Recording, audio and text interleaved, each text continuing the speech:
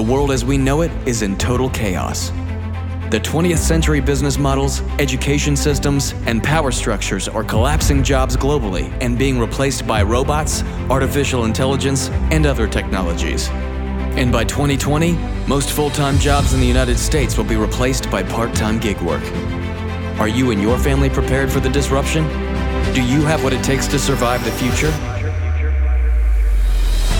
Rolf & Koch has made it his mission to become the 21st century's North Star for success in the new digital world. Listen in as he masterminds with global change makers, business leaders, policymakers, educators, technologists, and disruptive entrepreneurs to solve one of the most critical problems of the 21st century: how to survive the future of work. Now here's your host, Rolf & Koch. Hey, welcome back to another episode of Surviving the Future of Work. Today's guest is Katie Fiore. She is the founder of Her Future Work. After a 20-plus year career in digital marketing and advertising, Katie became increasingly concerned with how advances in technology and automation are impacting jobs, specifically for women. She started herfuturework.com to help women start solving for the future of work within their communities through innovation, continuous learning, and networking. She says it's our time to rewrite the rules and write a new story of equality and success for all women. Please welcome to the show, Katie Fiore.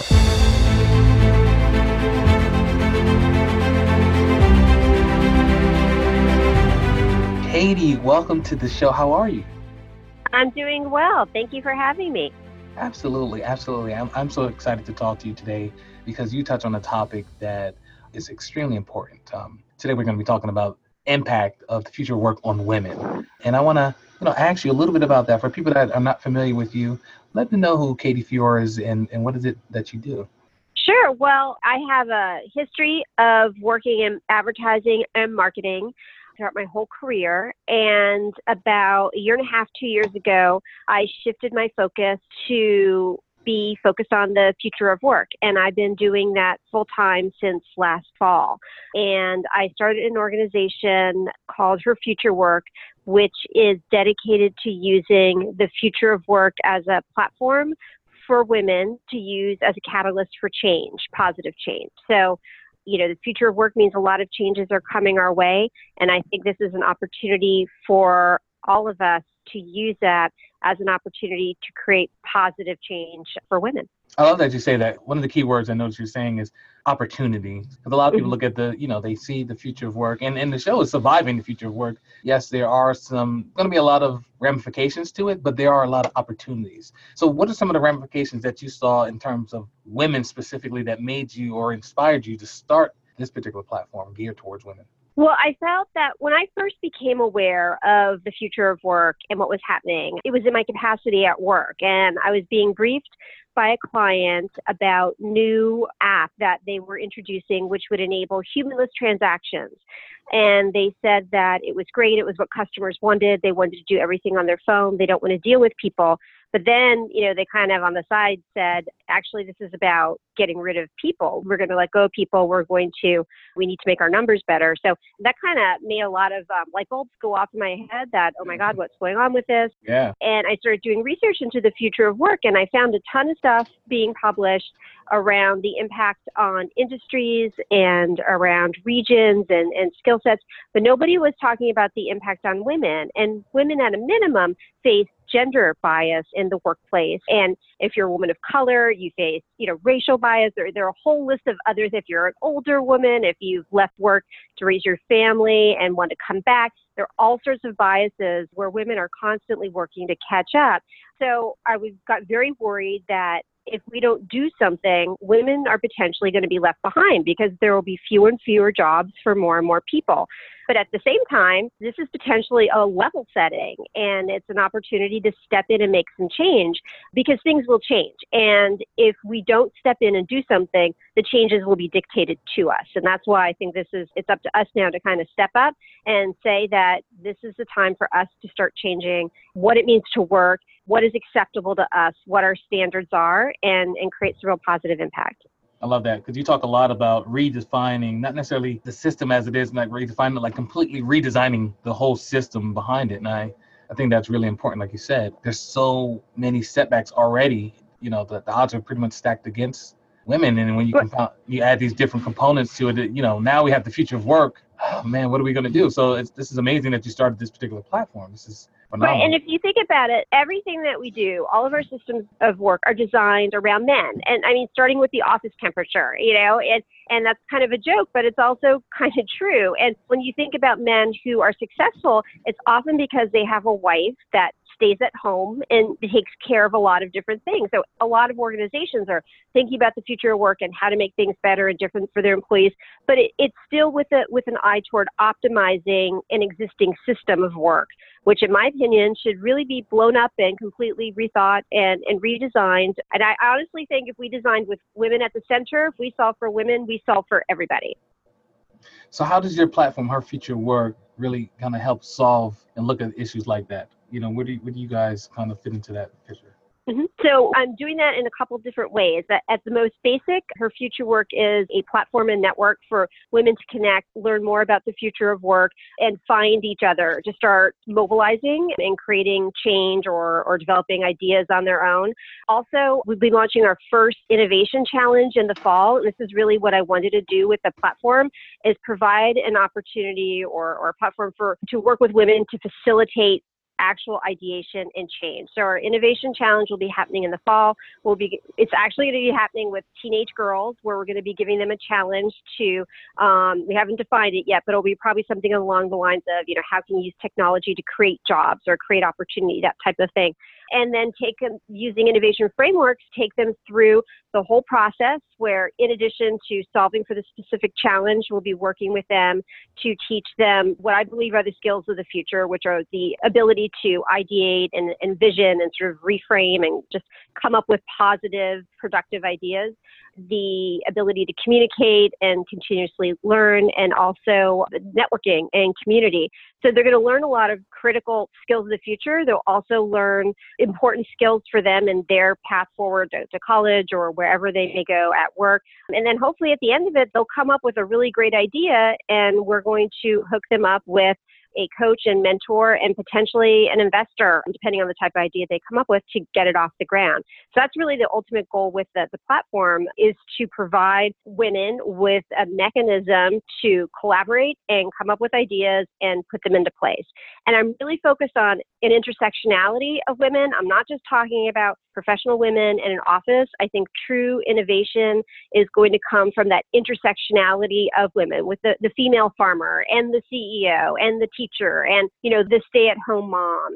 All of those people together, the one thing they have in common is that they're all women. And I think getting that cross-section is where the real wonderful ideas will start to come up. You touch on a few things that are really important. So it sounds like you're using like a design thinking type of process to take them through, to do the ideation and reframing and things like that. You also talk about continuous learning, which is one thing that I believe is essential for future of work. We're moving out of this space where you could just go to school and be done. You think you can be done. I got my degree, or I got my college diploma, my high school diploma, but we're not living in the world like that anymore. So talk about that a little bit. I mean, when you bring people into or people sign up for your platform, do they already know about the future of work? What are you hearing from them? Is it something new, a new concept to them when you talk about it, I guess, on social media? What's the take on it?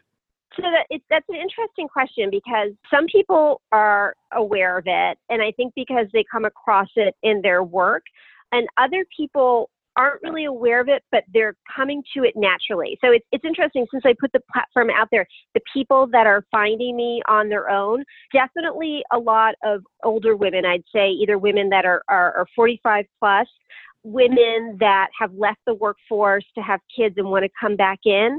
And also, I'm being reached out to by a lot of young women, and a lot of young women of color in STEM fields, where they all tell me the same story. They don't see any faces like theirs, and they want to be a role model and inspire other, girls around them to get into STEM fields. So I would say it's a lot of outliers. It's right, the non-traditional woman, because I think that the average woman in the workforce is very well covered and has a lot of support with everything that's out there. But the women who are kind of outliers are the ones that are the most impacted by the future of work, who I think have the most opportunity in front of them because of it. And they're the ones that are naturally gravitating toward me, which I think is super exciting, because those are really the people that I want to work with, the people who the system has never really been designed to make things easy for them. They're the ones that I get the most excited about working with. Yeah, I love that. And like you said, I mean, there are outliers out there, and they're bringing a lot of different skill sets. Like you said, it's the intersectionality is important, where it's really cross-functional. So I love that you're reaching out and touching people that are in different parts of the spectrum, even in the workplace, as they're breaking down silos and companies are going through their own transformations. They're figuring out that in order for them to be successful in the future, the way the world is changing, they need to bring in different perspectives. So I think that's Absolutely. really important. Yeah.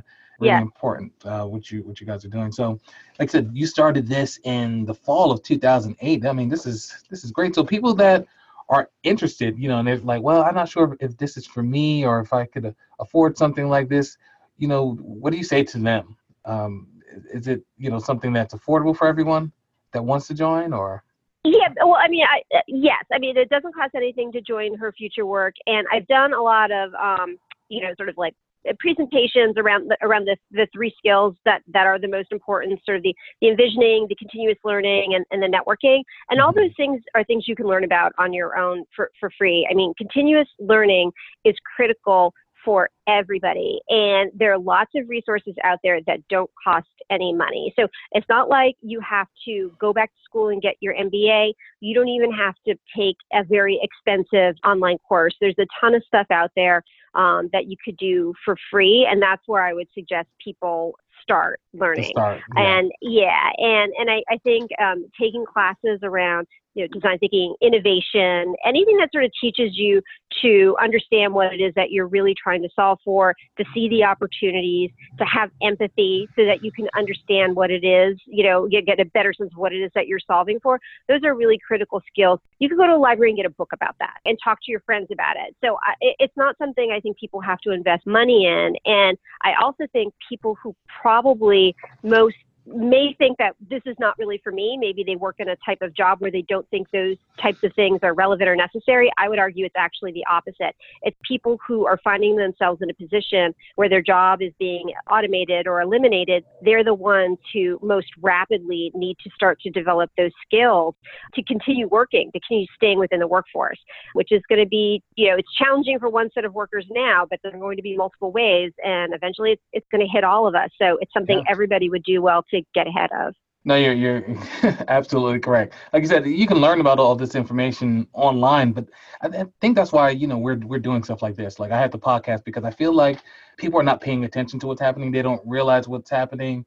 And it's important that we try to get the word out. I mean, I was in the supermarket like 2 days ago in Stop and Shop, and I'm walking down the aisle and I bump into one of their newest employees, huge robot. This guy had to be like 6 feet 3 inches tall. It would be a huge robot just scanning the aisles looking for spills and calling it out. And I saw one of the Oh wow. I mean, I was blown away. I'm like, oh my gosh, Yeah. they've deployed robots into the supermarkets already. So when you talk about the type of jobs that are going to be hit, it's from top to bottom. Everyone's going to be impacted in some capacity. And so when you talk about continuous learning and picking up new skills, it's extremely important. You don't have to go to the biggest college. There are a ton of institutions online that you can utilize and to upskill yourself and reskill. It's so critical, and I love what you're doing. So what are some of the other tips that you would give people that want to, and maybe it's a man out there, it's like, oh, I wish I could join her future work, but I'm a guy.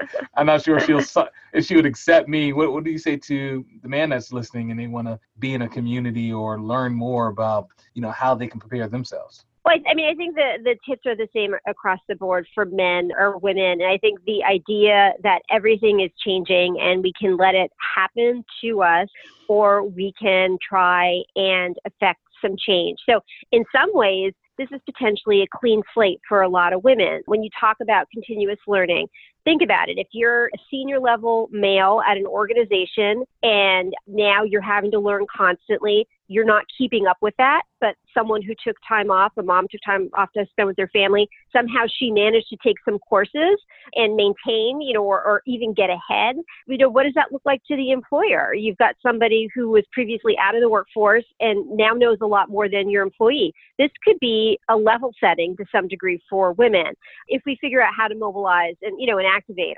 around that. But I think everybody just really needs, those are the three skills, understanding how to use this as an opportunity, how to continually learn, and then how to network. And networking, I think, will become increasingly important. I mean, there are lots of statistics around how your next job is not found online. It's found through your network. I think it's something like 80% of jobs are found through work. I think it's actually becoming harder and harder to get a job because of automation. And this is something I've talked to HR people about. I mean, they worry about their jobs. Yeah. Because the whole recruitment process, it's resumes that are scanned by artificial intelligence. People aren't really looking at them as much, or at least they're highly curated by artificial intelligence before the HR person even looks at them. So if you want to sort of avoid that whole process, you really need to be making connections with people all the time. And this is probably a really narcissistic kind of thing to say, but I think wherever you are in your career, you always need to be looking for your next job or your next opportunity, whatever that may be, because you don't know what's going to happen. No matter how loyal you are at your company, in 5 years or a year or 10 years, it may be bought, it may completely disrupt it and go out of business. And in the meantime, while you're networking, not only you're meeting people, you're coming up with ideas of your own. It's easier than ever to start your own business. And I think that's one of the most powerful things about creating a network, is all the different ideas you come up with because you're meeting new and different and interesting people that are kind of stimulating your brains in a way you hadn't thought possible before. And it's those connections that really form the new ideas that, maybe you don't want to work at a certain company for the next 20 years. Maybe you've got this great idea. It just needed to be teased out, and you meet somebody that's going to help you make it happen.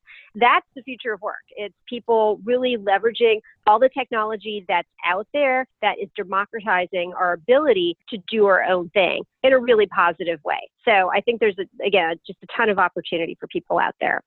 Let me ask you a question. I'm not sure if you had any case studies as yet, because we talked about, some continuous learning and doing learning on your own and being able to position yourself like someone, maybe they stayed home to raise their children. Now they want to get back into work.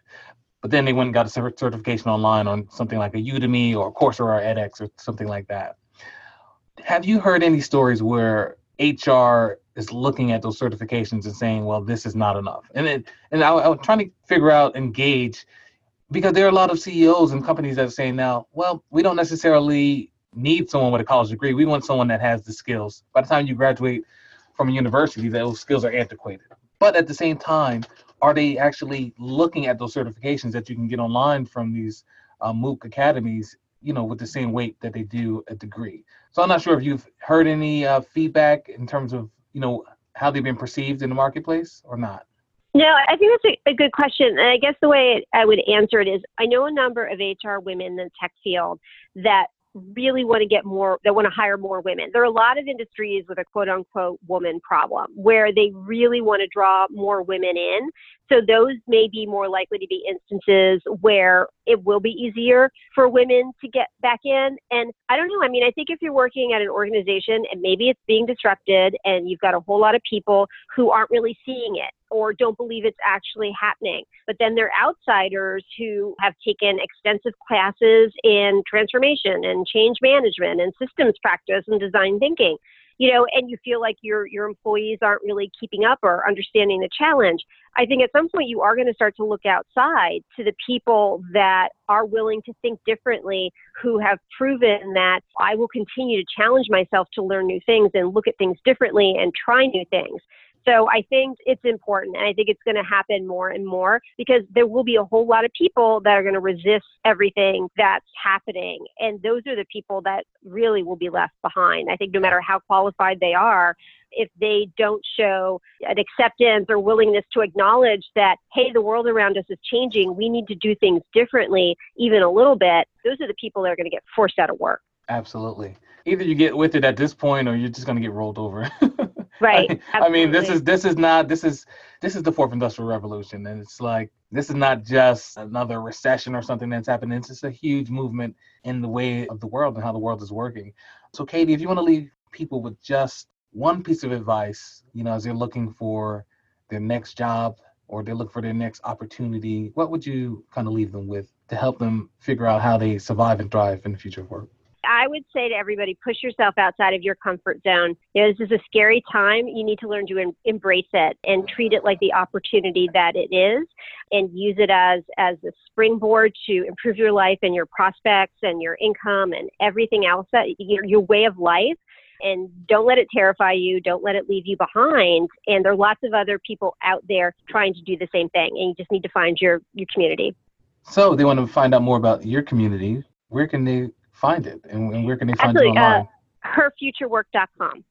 And if people want to get in contact with you for more interviews and things like that, how can they reach you? Katie@herfuturework.com, or they could go to the website and submit through the contact us form there. That's phenomenal. Well, Katie, thank you so much for your wisdom and for sharing your insights into the impact of future work for women. I'd love to have you back on in the future to hear how things are shaping up with your community and hear about your innovation project that you have coming up in the fall. Yeah, well, thank you so much for having me. I really enjoyed the conversation. Absolutely. Until next time, you take care. Okay, you too. Thank you.